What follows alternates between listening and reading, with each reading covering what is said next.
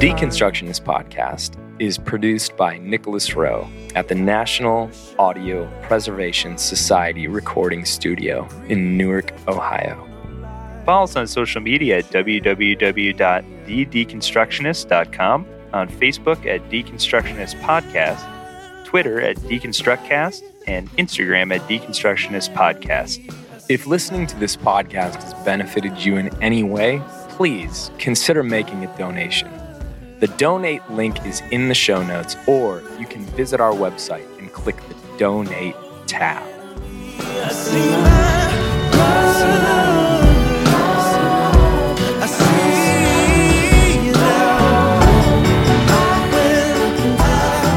All right, welcome to another edition of your favorite podcast. Certainly my favorite podcast. I was talking to John when I said that, not you listeners. Yeah.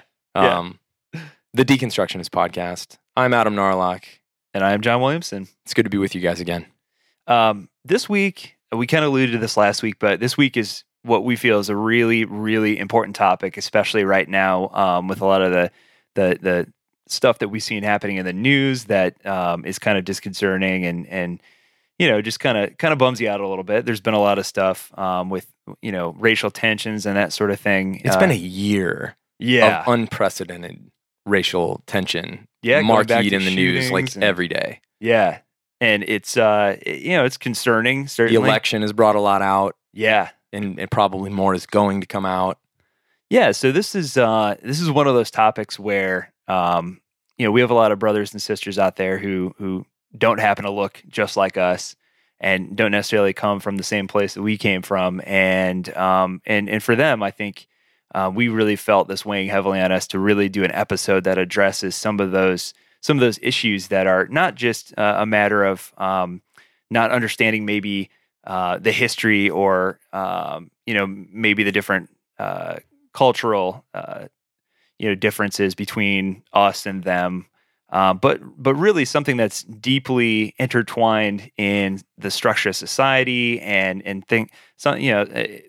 So our guest this week talks a lot about kind of historically where this difference in race comes from, and just what a systemic issue it is, and it's really a lot more complicated than even I ever gave it credit for. Systemic is the perfect word for this issue, and what most people don't realize is a system issue.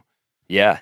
So we actually had the benefit of a guest that we had on a while back, who we really enjoyed, who connected us with this particular guest this week. Oh, yeah, that's right. Dr. Sharon Putt connected us with our guest this week. Who is our guest this week? This is Dr. Drew Hart. Dr. Drew Hart is a professor at Messiah College out in Pennsylvania.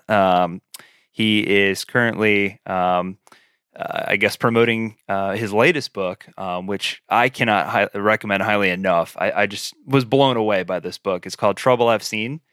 It is outstanding. Oh man, I mean it. I think we talk about it a little bit in the episode, but just brings to light aspects of you know, racism and racial tension that I hadn't even considered before.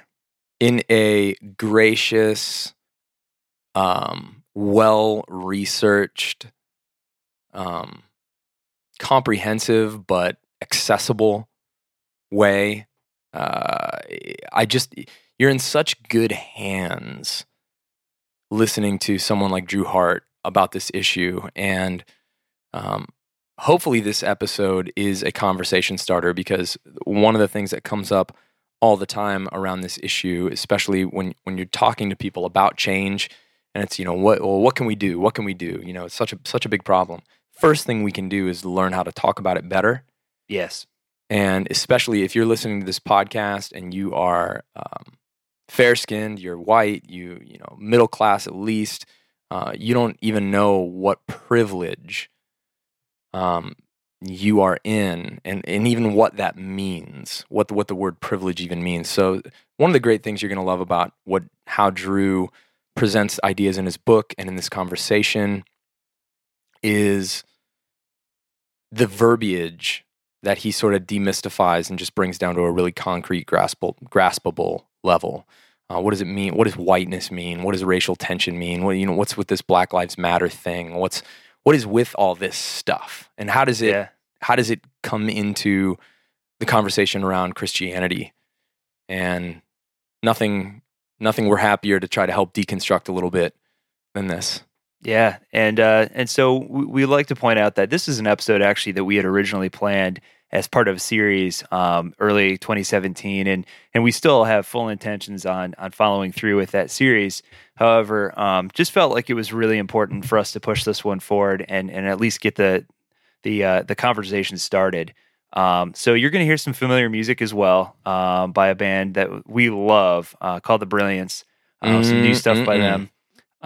It just felt appropriate. And also at the end, you're going to notice, we just encourage you to listen through the end. So normally if you don't like our babbling at the end during the outro, it's fine. We don't take offense to it. But this week, instead of us kind of trying to recap everything that we've just talked about, we felt like it might be a little bit more genuine to just have some people who have been on the receiving end of racism firsthand kind of just tell some of their stories. And the really sad and unfortunate thing is we didn't even have to reach out to people outside of our own group of friends to find some just really heartbreaking stories. And so I just encourage you guys to follow through the end, listen to a couple of these stories, and just think about the time frame that these occurred in and the geographical locations. I think the important thing we want to point out is that this is not something that just happens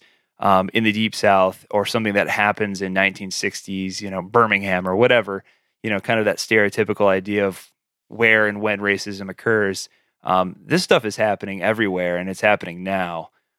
So we hope you take something away from the outro today. I think that'll just about do it. Yeah. So without further ado, Dr. Drew freaking Hart.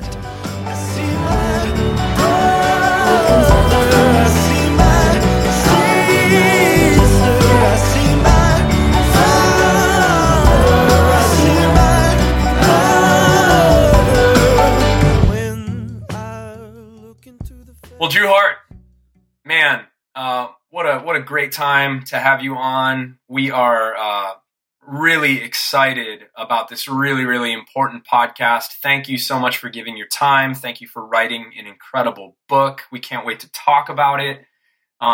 Thank you so much for being with us today on the Deconstructionist podcast.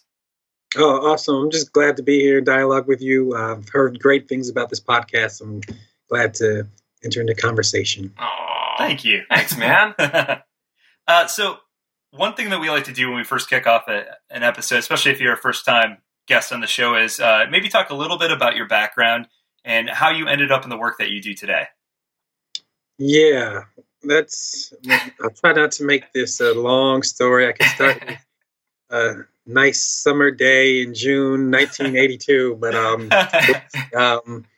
I was born in 82, so I'm a millennial from Philly. And let's see, I grew up in the church, and that was deeply formational for me, just growing up in the church, African-American congregation, and just a place that gave, received, shared love, and affirmed me and affirmed my identity and my gifts and kind of sent me out into the world.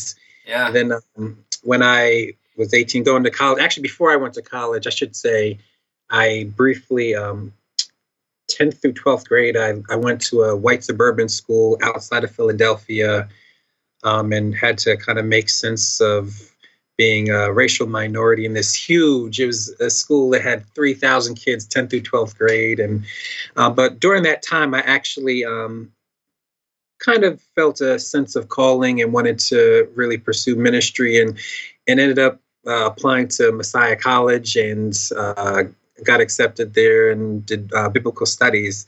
And while I was at Messiah, I struggled there.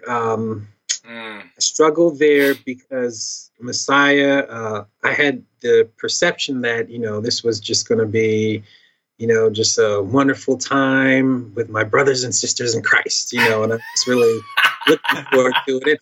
And I kind of look back thinking about how naive I was, but that's kind of my expectations going in. And then what I found strangely was that this space was a deeply racialized and at times racist space, right?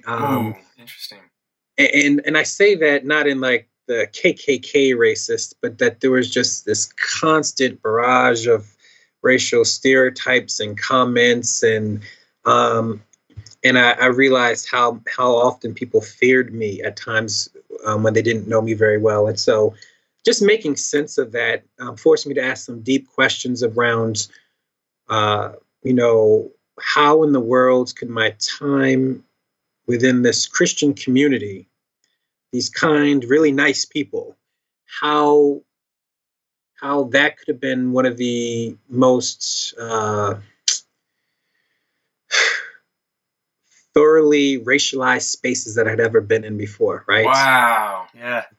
That it caused all kinds of deep questions and struggles internally for me, kind of experiencing that in many ways that put me on a new trajectory. Because at the time I was studying biblical studies at Messiah. From that point on, I just moved more and more towards asking more theological questions and kind of wrestling with the church in the West and what it has become and how it got deeply, deeply entangled within kind of racial logics and ways of being. And in many ways, as I, began to do my history, it was, 400 years of the church deeply entangled in this, right? Yeah. So I guess a lot of my work, particularly as it relates to at least my work with race and racism, kind of has its origins in kind of the both pains and joys of being in a white Christian community and kind of making sense of my experience at that time. So I guess that's usually kind of the way I kind of articulate my path. I mean, there's more I could add, but I think that's a helpful starting point. That's a very helpful starting point, man. One of the things that you kind of mentioned at the beginning of your book, and by the way, people need to go out and get this book. It's incredible. It's called Trouble I've Seen, Changing the Way the Church Views Racism. Really, as what I would consider a white middle-class male, really just kind of challenged my preconceived notions, my viewpoints that I had going into it, and really, thinking that, hey, I'm not a racist man, I love all of my brothers and sisters, and still coming away from this book like, oh my gosh, I have so much work to do, So I think this is beneficial to a lot of people out there who really need to read this and kind of see some of the perspectives that you provide in here. But one of the things I really want to talk about, there's a situation earlier in your life that you talk about in the book where you're going on a road trip out to Washington State, I believe. Right. And while you're there, something happens to your brother that kind of shatters the framework of kind of what you had thought about racial relations up until that point, I think. So maybe you could talk about that a little bit and kind of how that changed your view on the reality of the situation. Yeah. So, I mean, as you mentioned, I had been on this road trip. I kind of joke often that I was kind of frolicking as a, college student, carefree in the world with friends and during that time. So there we are, we're asking deep questions and solving the problems of the world together and, dialoguing about who knows what. And I get a phone call from my mom. And I find out that my older brother, he's a year older than me. I grew up with him. We shared a room. I got hand-me-downs, everything, right? Our lives were pretty bound together at that time in our life. And so get a phone call that he had been hanging out with some friends. All of them were African-American. And a cop drives by again. And the third time comes out and stops. And they immediately arrest him because he fit the description. But the only description that they gave was a black male with a black T-shirt and blue jeans. We found that out later. That wasn't immediately what we found out. But we found out that the description, no height, no complexion, no anything else. Black male, black T-shirt, blue jeans. And I'll be honest, like it wasn't that I didn't know that these kind of things happened. I was aware that they happened to other people, right? Right. Oh man. There's a problem out there. Um, what happened with my brother is that, through this process, he kind of went through the system. He actually spent almost 4 months locked up, pre-trial, before they eventually, they put him in the lineup and realized that, obviously this isn't him. They got the wrong person. Of course, they let you go, but they don't give you any apology. There's no, and so, Oh my gosh. yeah, through this process, it it just hit me in a different kind of way, because people sometimes thought we were twins. And same size, same body structure. I mean, and I don't know how many times I go out in the house with a black t-shirt and blue jeans, right? And so just it just hit me how vulnerable my own body was and how easily I could be picked up. Like, again, you had asked me at the time, say, oh yeah, this disproportionately happens, but it was just kind of this thing that happens to other people, but it wasn't, that real. All of a sudden it became very real. And I felt very vulnerable, and it kind of just woke me up in a different kind of way to how pressing of an issue this was when it hits your own family, right? Yeah. And then what you begin to realize is that, not only has it hit my family, but almost every single African American family, directly or indirectly, is impacted by this, because it's just a huge number of African Americans that are being targeted in their own communities, by the kind of policing that is done differently, right, in Black communities than usually in most white communities. And this is absolutely pandemic. I mean, I know you shared a lot of other, examples that I think, like you said, and even yourself, a lot of people think that this is a problem out there. And I think what's implicit in that is we must think that there's a reason that that's happening to those people. That's in some kind of way their fault. And what we've got to realize is that's just not true, that there's a lot more going on here. And I'm curious what your thoughts are on this narrative that I think a lot of us have swallowed, that is incredibly problematic, that we're somehow post-racial, right, in this nation. People want to really kind of believe that we're post-racial. I always am curious when people even make such suggestions, when they think exactly that happened, right? Like, was it, because I think a lot of people want to tie it to Martin Luther King somehow. So was it like during his I Have a Dream speech, which wouldn't really make much sense because obviously all the other things that happened in his life. So maybe somehow, like, magically in 1968 when he's killed, right, racism just dies with him. I don't know. I'm not sure exactly when exactly people imagine that it happened, but they just imagine that suddenly racism, without people having intentionally worked through these issues and have, done the hard work of self-examination and considering their own lives and practices and the practices of the community and changing their own habits, that magically suddenly just stopped. And so I think, we underestimate the power and the inertia of race and racism in our society. And so, it's ridiculous, I think, when, but I think, at least on the positive, there is this desire, right, or this awareness that we've had this ugly past and we want to move beyond it. But it's also, a cheap way out of the process of actually groping through and working through it. We just kind of want to deny it and, almost like a 2-year-old, cover our ears and our eyes and, just pretend that it doesn't exist anymore. And if we believe it strong enough, then that's the case. Yeah. Man. Yeah. Absolutely. I think the one thing that you just hit on that I would love for you to expand on is you make this distinction in the book that really just was very powerful to me, and that is this idea that this distinction between traditional view of racism, almost like this very overt racism that we see in movies, like KKK, these crazy rednecks in robes that are staying in the front yard burning crosses, versus today where because we don't see as much overt racism typically, we just think, oh, it doesn't happen. So we excuse away kind of these more subtle forms of racism sometimes without even realizing it. Yeah. So I was wondering if you could unpack that a little bit and kind of talk about that. Yeah. So I often kind of think of it in terms of framing it in terms of the different ways that we can even define and talk about racism. So on one hand, I think the most common way of thinking about racism is that overt style. And I often say it's the dictionary definition, right? That if you go into the dictionary, you're probably going to find, a definition that talks about being overtly prejudiced or discriminatory or hating another race, that kind of language from one person to another. And a lot of it has to do with like what's in your hearts, right, towards somebody else. Right.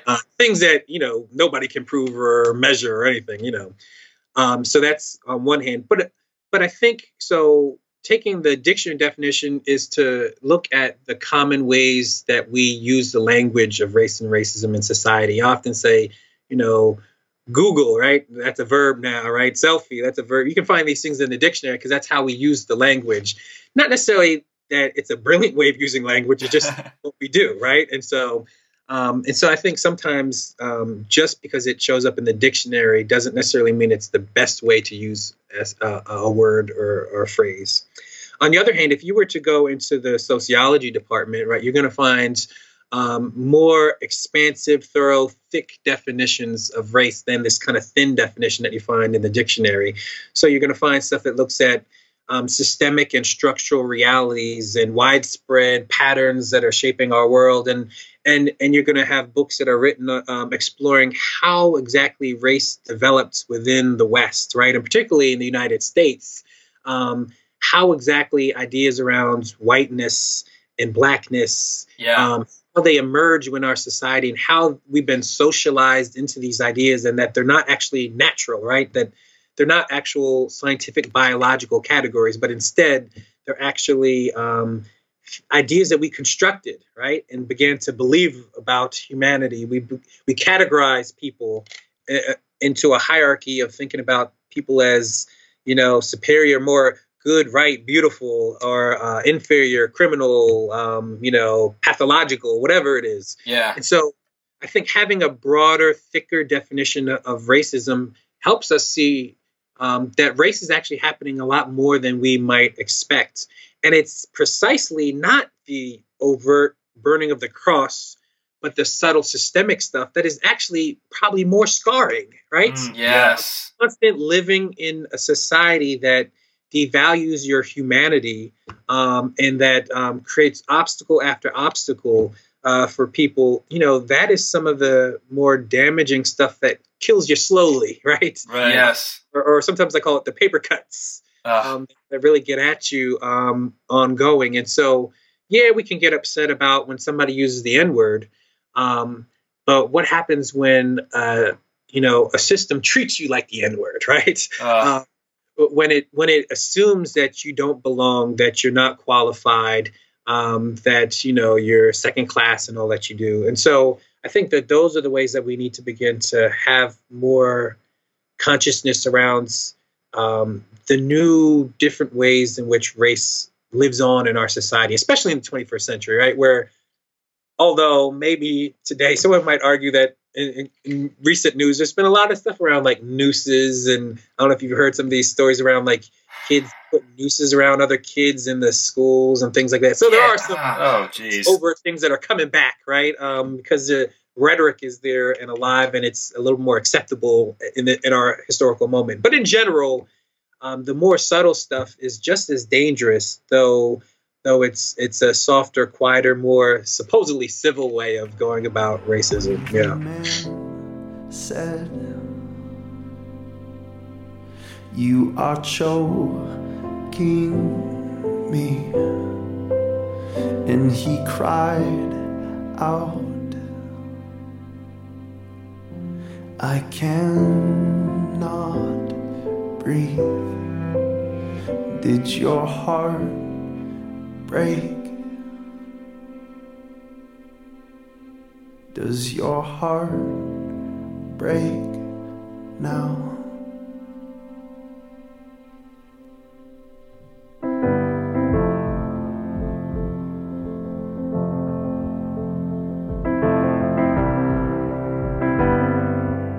So I think the next logical place that I would really like to go is I just really think that the work you're doing right now, we've talked about this before we got started recording, but I think what you're doing is extraordinarily important right now. Obviously, in your book, you mentioned a lot of examples, as Adam referenced earlier, to different horrific incidents that we've had over the last year that have really brought our issues as a nation, as a society with race to the surface. And we talked about kind of almost jokingly that we almost wish you didn't have to write this book. Yeah. You know, we didn't. Right. It shouldn't be necessary, and yet it is. It just unfortunately exists at this point. As a Christian, I've got to tell you, I've seen a lot of things over the last year, just aside from being a human being, that have absolutely made me sick to my stomach. Between the racially motivated shootings, the political climate that we find ourselves in, just the sheer amount of hatred that we see, and it's often discouraging, I think, for a lot of us who thought that we had made some steps forward in terms of progress. It's like, have we really made any progress at all? That's a good point. And so one of the things that I thought was interesting, though, as I read your book, though, and it's a perspective that I didn't really think about, is you talk about the difference, or about the fact, rather, that racism is not a horizontal structure. Right. And you talk about just the structure that's in place within society that basically ensures that minorities and whites in particular are not on a level playing field. So I was wondering if you could kind of dive into that a little bit. I think that is hugely important. Yeah, and so I mean, I'll use the example I use in the book, which is, I had a conversation with a white pastor. He's kind of a pastor over, I guess you could say it's a white millennial congregation outside of Philadelphia. Pretty popular, growing fast, and so he reached out to me wanting to just kind of connect and swap stories. And so we did. And we went to the same seminary, so we knew a few common people, and we just, kind of shared our stories. And then partway through, all of a sudden, we're at like this McDonald's in the middle of the afternoon, and we're drinking these sweet teas from McDonald's. I always joke about the sugar gritting through your teeth, and, you're having the real Southern sweet tea. So, so we're enjoying ourselves. It was a hot summer day. And anyway, and so there we are. And as we're talking, he grabs one of the cups and he puts it between us. And he's like, Drew, you see this cup? And he's like, on my side of the cup, there's just, a logo, and your side has writings, and I can't see what's on your side of the cup, and you can't see what's on my side of the cup. And so I'm kind of like, okay, this is interesting. I don't know where he's going next, but yeah. And so he kind of keeps going, and he says, I need you to help me see what's on your side of the cup, and you need me to help see what's on my side of the cup. And so, I was like, oh, this is a really cute gesture. That is really nice, Yeah.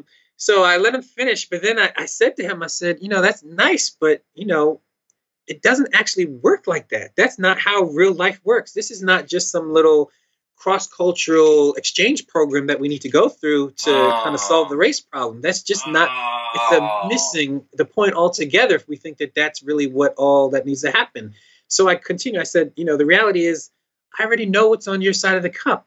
I said, when I growing up, like, even in Black communities, like, I've had mostly white teachers, and I've had to learn about white literature and, white history and European history and figures and, poetry and, white intellectual thought and everything, right? Like, that is just a part of my life. And going to college, I was the only Black male on my floor. I had to navigate that space and make sense of it. Even today, like, I go and I speak in, all different spaces. I have to understand what white people are thinking as they see my Black body and how they're interpreting me. And are they receiving what I'm saying? So I have to kind of, navigate and make sense of that.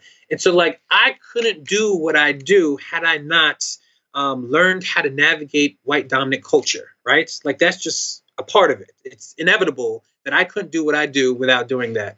But then I said to him, because, he's actually a fairly well, like, he's an author and has done well, and he speaks and travels some himself. And so, I was like, the truth is that you don't have to enter into my worlds, right? You can go your whole entire life, never step foot in African-American community, never read an African-American author, not learn about Black intellectual thought or history, poetry, art, whatever. Like, you can avoid all of Black community and culture your whole entire life, and you can still thrive. You can be successful. your boss is not going to ask you if if you have or have not done that. Most likely, depending on most jobs, right? That's rarely a prerequisite for having access in American society. And so the reality is that race, while we would like to think of it as just this little cultural back and forth, this horizontal exchange that needs to happen, in reality, it's we're not seeing that there's actual power dynamics at play, right? That our society is structured in a way in which whiteness, there's white dominance, right? In our society, in our structures, in our education systems, in our churches, right? Conferences, all these things. And so to begin to be honest about that, and to be honest about the hierarchy, right? That certain things are valued more than others, that white authors tend to be more valued than Black authors. And that's also in the church, right? White theologians are more valued than Black theologians. Very rarely are Black theologians, other than maybe on a very few range of topics, sought out and considered, in terms of the life of the church and what it means to, be disciples of Jesus and follow God and yield to the Spirit, right? Our opinions, despite people often probably think, oh yeah, there's some richness there, most people don't really value those perspectives and those insights. And so I guess what I want people to understand then, as you kind of highlight this idea around thinking about race as primarily a horizontal issue, in which we just need to have more proximity with one another, that misses it altogether, right? Yes. I often say, think about relationships. Like if proximity fixed everything, right? Then how does the slave that lives within the slave master's house, how does that work, right? This African enslaved person who cooks, cleans, cares for the kids. This is intimate, right? This is not only close proximity, this is intimate kind of relationships that are happening there, but they're happening within a racial hierarchy, right? Which the closeness of those relationships still, it doesn't disrupt the hierarchy that's in place. And so just getting people together side by side, while that's nice, and certainly that's not a bad thing, right? We certainly want fruitful dialogue and connection, but unless we're breaking down the racial hierarchy, and unless we're examining and breaking down and deconstructing the power dynamics in our relationships, then we're kind of missing it altogether about what's really happening with race. So, okay, I might be way off here. I know you touch on this, but I'm drawing a correlation here that this horizontal is almost like a sleight of hand. It's almost like, hey, don't look at that over there. Don't look at this vertical power structure that we are all living in. And it's been set up from a long time ago, and it's carried forward, and it's never been challenged. It's only been invested in. It's only been reinforced. It's only been retold. Don't worry about that over there. Let's talk about how we're all the same. And let's talk about how it's all okay. And let's talk about, it's almost like the response to the Black Lives Matter with the All Lives Matter. Well, no crap, All Lives Matter. But by saying that, you're just asking me to stop having that conversation because you don't want to talk about what's actually going on. Am I extrapolating here, or? No. You're right on the money. So, so it's like, that's why I think there's a lot of Black theologians that get suspicious when white theologians jump straight to unity and reconciliation without wanting to address justice, right? And the actual supremacy and oppression that shape our lives, right? Oh my gosh. So there's a danger. It's suspicious. Like what's, I don't know, back in the 90s, they had the Promise Keepers, right? And so that's this whole thing where, white men, they go around and hugging Black men and everyone feels good. It's this emotional thing, but nobody's committed to undoing the oppressive obstacles that shape and organize people's lives. And so, we can't ignore, right, to jump straight to the horizontal and just want the relationship without disrupting the uneven power dynamics that shape our relationships and shape the way that we come together, I think is not only dishonest. I think it's unfaithful to the way of Jesus. And I think that we have to name that and be honest about that, because if we really want shalom, right, if we really want, then it's got to be a much more holistic, comprehensive way of thinking about it. I often say that, like, the racial segregation in terms of the way that we organize our lives, that's just natural outflow of racial hierarchy, right? That's just the way that that's the secondary move, that's the consequences of it, right? But that's not the heart of it. If we were to look at the 1950, people look back and they're like, oh no, it was so terrible. You got, white water fountain and a black water fountain, and they think like that's the heart of it, right? No, that we think that the sitting in the back of the bus or the water fountains, like that's the periphery of what's going on. The heart of it was this white supremacy that dominated and tried to keep black people in their place, right? That's the heart of it. The terrorism, that was the heart of it. The water fountains, if that was the heart of it, then we were over complaining. I'm sorry. If that's all that was going on, right? If we were so horrified because there were two different water fountains in bathrooms or whatever, then we were over. But if that's just the symptom of a much deeper problem, right? White supremacy, and anti-blackness and keeping black people in their place, then I think we're on to something much more significant. Can we just, before, I know John's got like some crazy good questions here and he's running point on this thing, but like for people that are new to this conversation, can we just quickly just define a little terminology here? A couple things that we've said. We've talked about racial society or racialized society. Can we just get a little definition of that? And then like just whiteness versus blackness. Those are very charged terms in this conversation. I just want to make sure people are clear. Yeah. So racialized society. So that's a language I use to try to just describe the way that, in some ways you could say the way that we remade the world, right? By race. And so that race organizes our lives in society, and frequently unconsciously. So when I say racialized society, it's just the way that we just kind of operate now, so that, most people just intuitively know that they belong in certain spaces and don't belong in certain spaces. Sure. And belong alongside of certain bodies and not alongside of other bodies, right? Go to certain churches and not other churches, right? Race is actually, it's a mechanism that is actually organizing our lives. Yeah.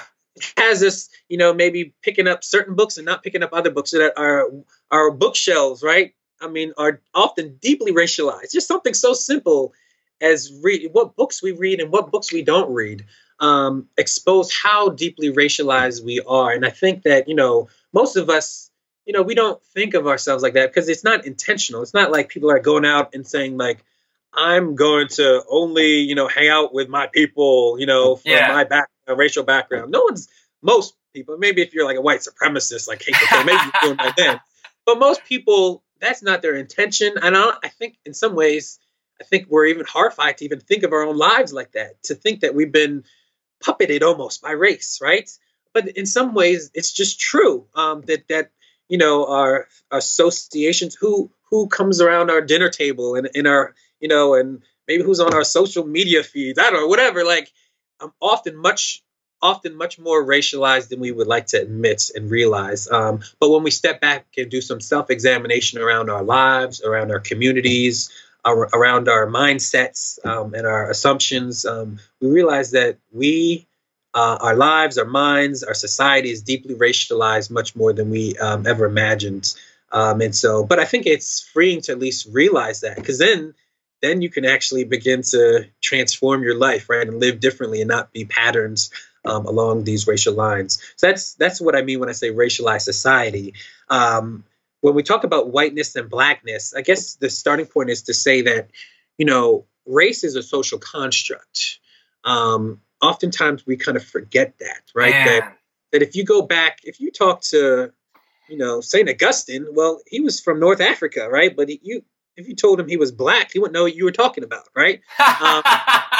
And if you talk to most, if you're someone that's German or Italian or Irish, and you told them that they're white, in the 1400s, most of them would not know what in the world, none of them would know what you're talking about, right? Man. White. Because that's not what, they had much more specific identities based off of the different regions and lands and communities that they were a part of, but it certainly wasn't white.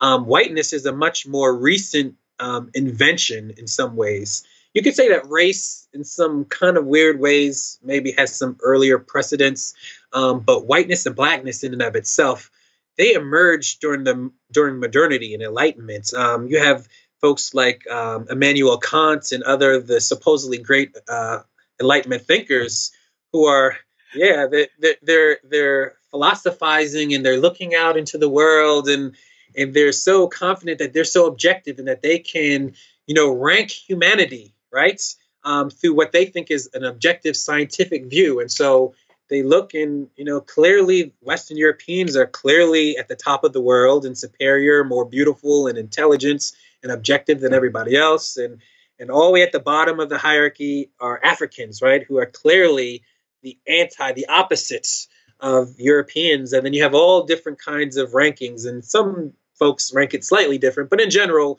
there's this ranking which Europeans are at the top and Africans are at the bottom. And so this idea eventually emerges of whiteness and blackness, right? So when I say whiteness and blackness, whiteness, it's a belief, it's an ideology, and it's also, so it's multiple. It's an identity, right, that people accept. So, for example, you look in the early 20th century, and you have like Irish and Italian immigrants coming into the United States, and you have them trying to prove, and initially they're not seen as white, right? That's the irony, is that Irish and Italian immigrants initially were not white. And it's because at the center of whiteness was to be Anglo-Saxon Protestants, right? Right. But eventually it's malleable, right? Race is not as fixed as we like to think it is. It changes, and it makes room for them. And so all of a sudden now, they have white status in society, right? And then you have Asian immigrants in the early 20th century going to courts, actually trying to apply and sue for white status in society. Someone saying, man. Wow. saying, look, I'm Caucasian. According to your own category, you say Caucasian is white. Well, technically Indian is Caucasian, so I should have white status. And they're like, no. That's not what we mean, right? Oh my gosh. Because they're dark skinned, right? So clearly that can't be it. And then you have like this Japanese American who's like fair skinned, who's like, look, I've got fair skin then. Certainly then I'm white. No. We know common sense what we mean when we say white people, right? And so you have all these different court cases going on. Sometimes where some of them get white status and then it's taken back, and you have all these issues. But you show all of a sudden that whiteness, on one hand, it's malleable, but on the other hand, it's very valuable, right? People are not coming to America and saying, I want black status, right? No one came to America and like, I need to be identified as black in the world, right? No, because that would have been, horrible for them in terms of their access and their mobility in society. But to be identified with whiteness was to be valuable. But it's the projection, right? It's an idea and so people had to let go of their heritage and culture. So many people anglicize their last names, right? So there's a denial of the particularity of their European identities to enter into this contract, right, of whiteness. And so it's an identity, it's an ideology, and it's a performance, right? It's a way of being in the world, and a way of thinking in the world and navigating society in a particular way. And so all of that together, that's what I mean when I say whiteness. It's either, or let me add one more thing. It can be a way of living into social dominance, but it can also, and I think this is important, right? Because I think when you think about poor white folks, it can also be a way of psychological superiority. Yes. Even at the same time that in many ways it's going at your own disadvantage, right? Poor white folk who oftentimes are just as exploited as anybody else in many categories, hold on to the psychological sense of superiority, even among people who maybe, at least in class-wise, have a lot of things in common with them, right? Now, I guess that you could say that they're always holding out because there's a certain amount of access that they can still have, right, and move and take advantage of. But the concrete, everyday lived experiences in terms of exploitation, often they're experiencing in deep ways also. And so there's the irony, I think, of how whiteness operates for different folks in different ways. Blackness, then, I mean, on one hand, you could talk about blackness in terms of the projection of dominant society onto black bodies, right? Or we could say the stereotype, right? This is telling people who they are, right? You're inferior, you're lazy, you don't work. These are the things, you're criminal, right? So it's a projection onto Black bodies. In the same way I talk about, navigating spaces, and people often, before they're getting to know me, they assume that I'm dangerous or scary, right? And so, like, it's that projection, it's a stereotype. But Blackness is also, in a strange way, there's a non-racial way of talking about Blackness, right? Yeah. It's a resistance, right? It's it's using the language of race, but pushing back to affirm one's humanity and say, no, Blackness is all the different ways of us navigating our humanity in this world, in a racialized world, right? How we dare to be human in an anti-Black society, right? That is also a way in which people also talk about Blackness. So not necessarily in the racial sense, but just in the cultural human sense of living, and daring to live while acknowledging that you have a racially identified body, right? And what that means. Yeah. So mad right now. Oh man. One of the questions I definitely wanted to get in, and I think was really poignant for me as I was reading this book, is just because it's a term that's been fairly prevalent, is this idea of race card, and the way that you explain it. Because I think a lot of instances that's something that the white dominated society tends to kind of brush off, like, oh, and I've unfortunately heard this and witnessed this myself in society. It's like, oh, they're just playing the race card, it's, kind of dismissing things that are occurring. And the way that you explain it, I think, is really interesting. So I was wondering if you could kind of touch on that a little bit. Yeah, I mean, it's interesting that, because we have a society that doesn't want to take account of our racial history, right? 400 years of white supremacy, right? And so instead of dealing with the actual racism and the actual racial oppression and injustice, it's a unique rhetorical strategy in which there's this way of shaming those who are pointing out racism in society, right? Let's not deal with the racism. Let's deal with the people pointing out the racism. And so there's this shaming strategy. And so, playing the race card, or, calling people race baiters and agitators and all that stuff, which ironically, Martin Luther King was also called all those things as well, right? He's called these side agitators and all that stuff, Yeah. And so those are the people that are the problem. It's not racism itself is the problem. It's people who keep talking about it, right? And so the way that I talk about it then is to say, all right, so let's enter into this language of the race card and kind of play it out all the way and think about what it means. And so I guess the best way I approach it is to say that, imagine that we have a deck of cards, and you spread out this deck of cards on a table, and you begin to look at all the different patterns, right? You got 4 kings, 4 queens, 4 jacks, you see all the different patterns and spades and aces and all of it. And so, you make sense of how the deck works and what patterns there are, this broader picture beyond just any one individual card. And so when you put all the cards back together, then you take out any one card, how it fits within the larger deck, right? You can kind of make sense of it. And I kind of compare that to how often the African American community often responds to race and racism in society. That, when we see a, police brutality and someone getting shot down on a video, we're basing, our response not just based on that isolated incident. In some sense, we're making sense of a whole long history in which, out of our almost 400 years of history of being on this land as African descended people, there's not a decade in which there hasn't been brutality against Black bodies, right? There's never been a moment in which that hasn't been a constant reality for Black people here in this country. And not only can we go all the way back, but we've heard the stories of our great-grandparents and our grandparents and our parents, and then our peers and our own experiences. And the experiences of those in our community and churches. And so all of a sudden we have this widespread, experiences that we're drawing from, and we're kind of making sense of all of it together. And then you kind of put it all together and you take a look at any one individual incidents, right? And it begins to make sense, right? In light of everything else. And so it's not, I often say it's not playing the race card, right? I often say that if anything, usually it's people in white dominant culture that are playing the race card. They're taking one isolated incident and they want to make assumptions and determine what we know about it and if we have enough information or not. But they refuse to look at our history and they refuse to look at the widespread realities of our society.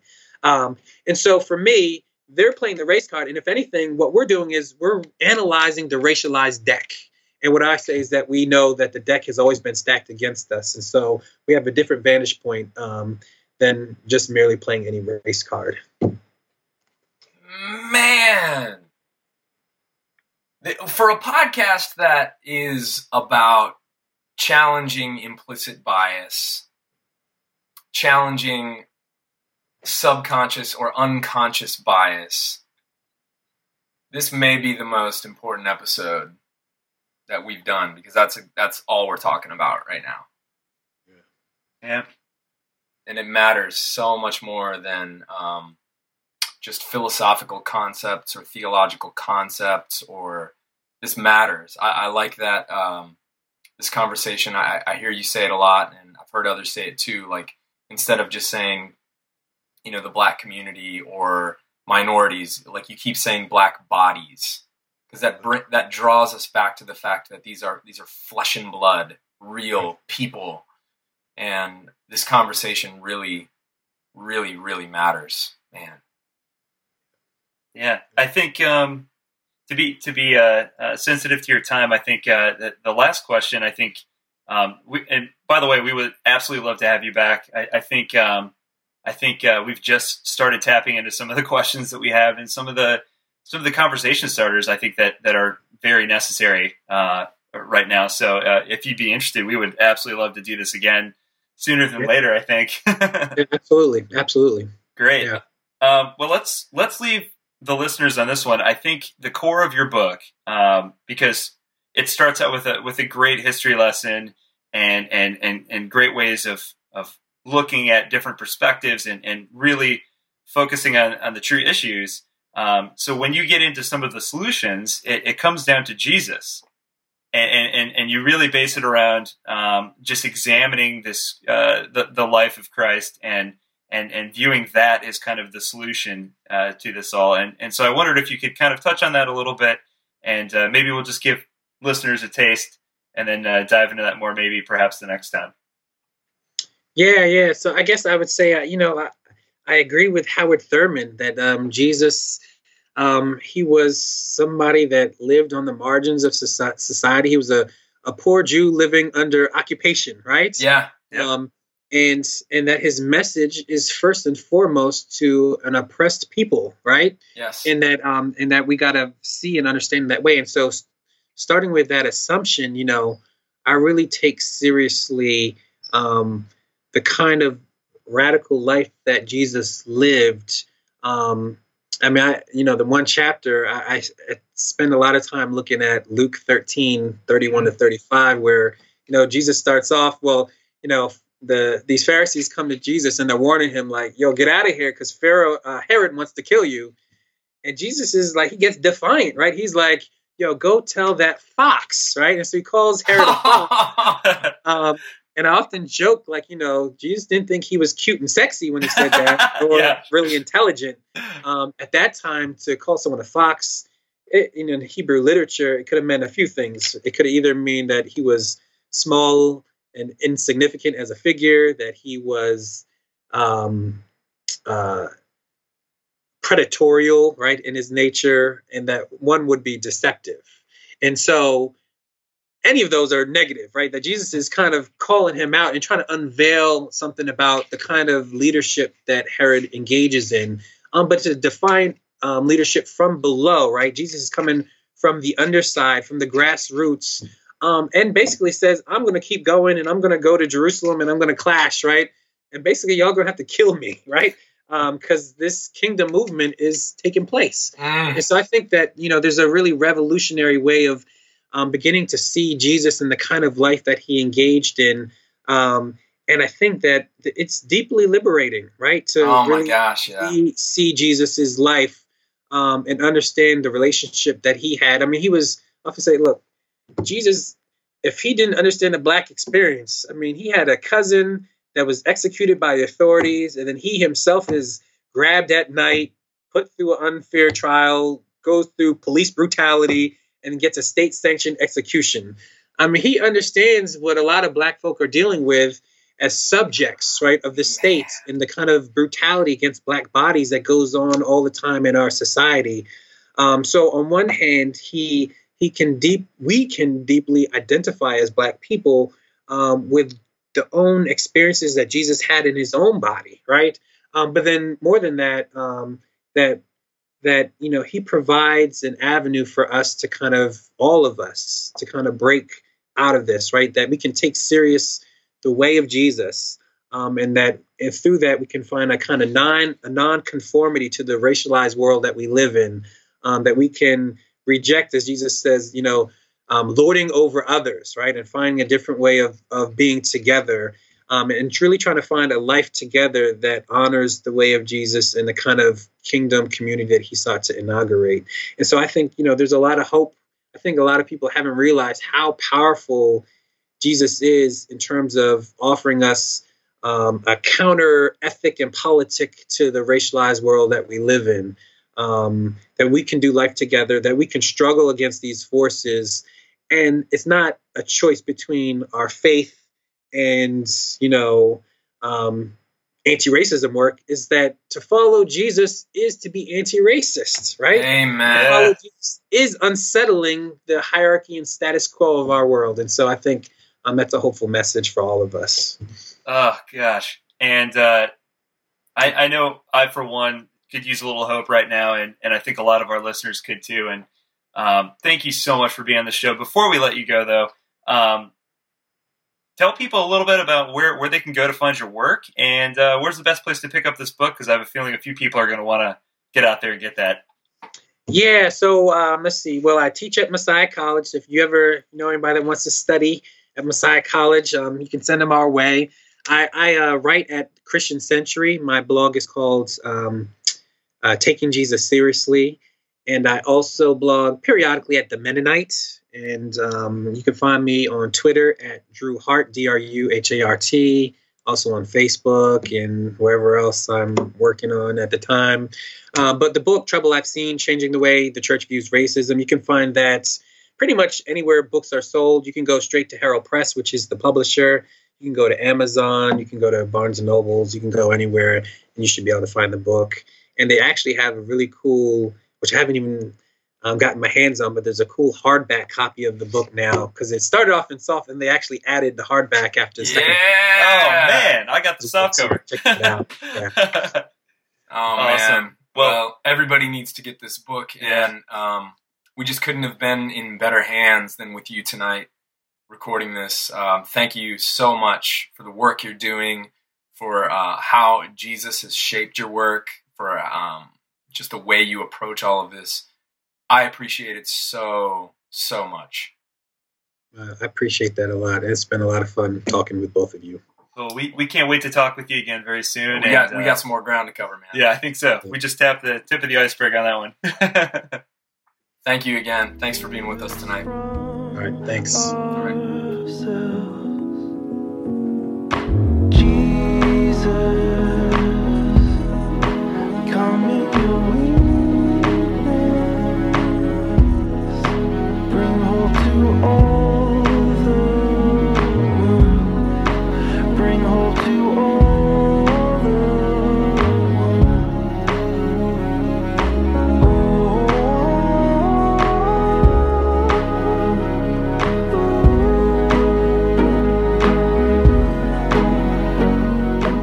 I'm an African-American female. I'm 28 years old, and I live in Columbus, Ohio. And this actually happened to me the day or the morning of the presidency being announced. And I was at the gas station getting gas before taking my daughter to school. And I was pumping gas. I let the gas, fill up my gas tank. I actually left the pump inside of my car, while it was pumping. I went inside, got a few things from the gas station, Me and my daughter came back. I put her in the car, and as I was walking around to pull the gas pump out of my car, a white male in a big pickup truck, he pulled up behind me, and he started slamming his hands down on my trunk, screaming racial slurs. How do you like bringing white back into the White House? How do you like that? Take that, N-words. Just constantly yelling the N-word, slapping his hands on my trunk. My daughter was screaming and crying. I didn't say anything to him because I was afraid. I didn't know what he might do other than bang on my car. So I hurried up, put the pump back into the gas thing, and ran around the front of my car, got into my car, locked it, started the car, and pulled off. My daughter was crying. I didn't get a license plate or do any of that. I just kind of wanted to get away from the situation. And I've never really had anything like that happen to me. It was hurtful, and it was also hurtful for that to take place with my daughter in the car. And he could see my daughter screaming and crying, so that upset me even more for someone to do that while there was a child in the car. But I just explained to my daughter while taking her to school that this type of thing does exist. You kind of want to be the bigger person and walk away. But definitely it was a scary experience for me, and I never want to have to experience that again or have my daughter experience that.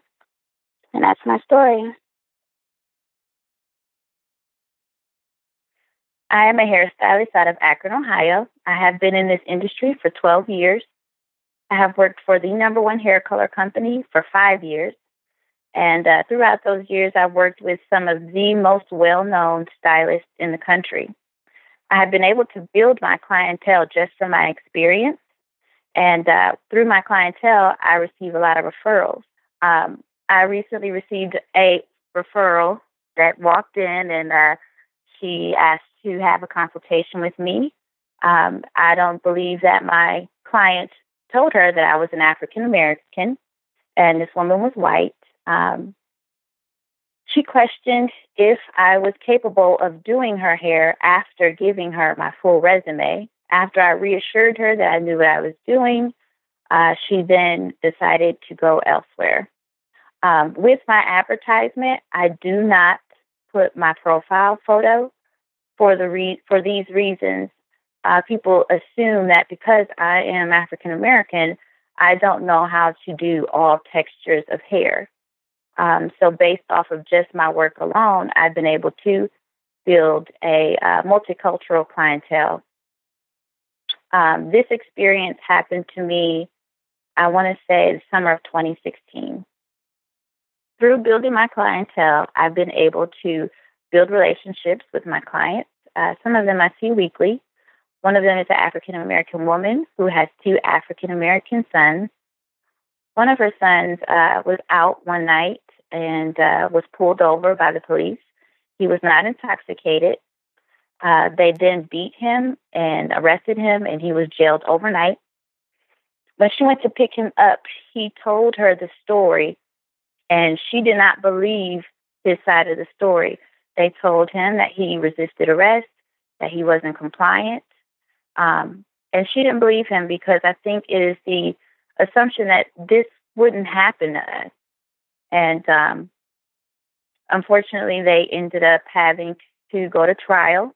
And their first court appearance was about a month ago, and he pleaded not guilty. At the time of the arrest, they informed her that there was no tape, but during the trial, when he pleaded not guilty, all of a sudden a tape pops up.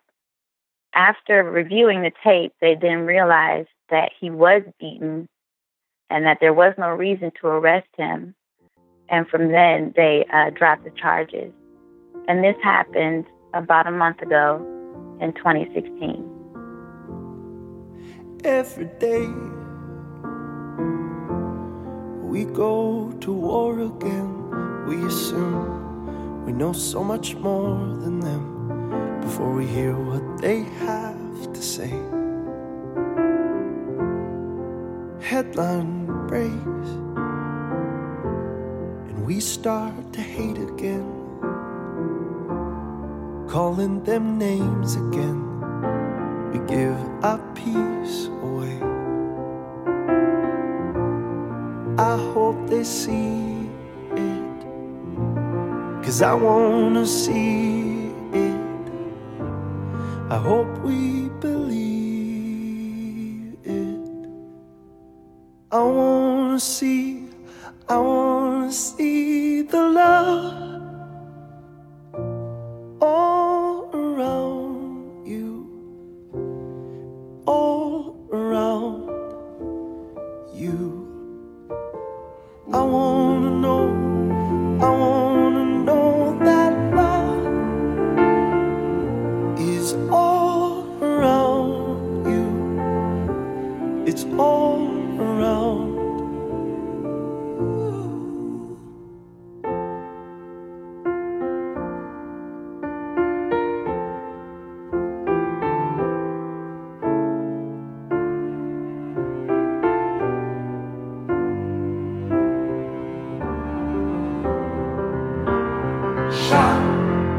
Day by day, hope fades away, and then we know that there is pain within. We cannot medicate. Learn to feel, learn to begin again. Open our eyes again to see our brother's pain. I hope they see it, 'cause I wanna see it. I hope we believe it. I wanna see the love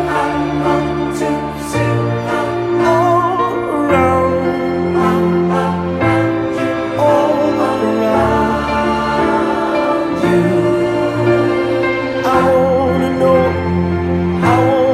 know that love is all around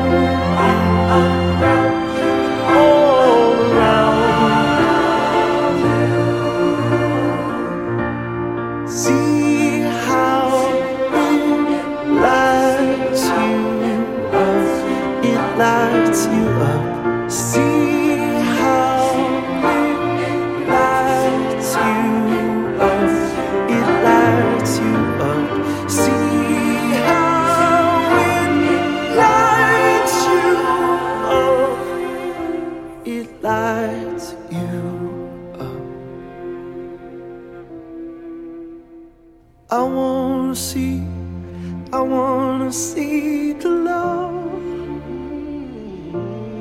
all around you, all around you. I wanna know that love is all around you.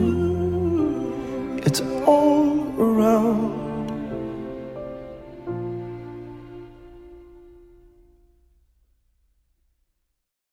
When you need mealtime inspiration, it's worth shopping Kroger, where you'll find over 30,000 mouth-watering choices that excite your inner foodie. And no matter what tasty choice you make, you'll enjoy our everyday low prices, plus extra ways to save, like digital coupons worth over $600 each week. You can also save up to $1 off per gallon at the pump with fuel points. More savings and more inspiring flavors make shopping Kroger worth it every time. Kroger, fresh for everyone. Fuel restrictions apply.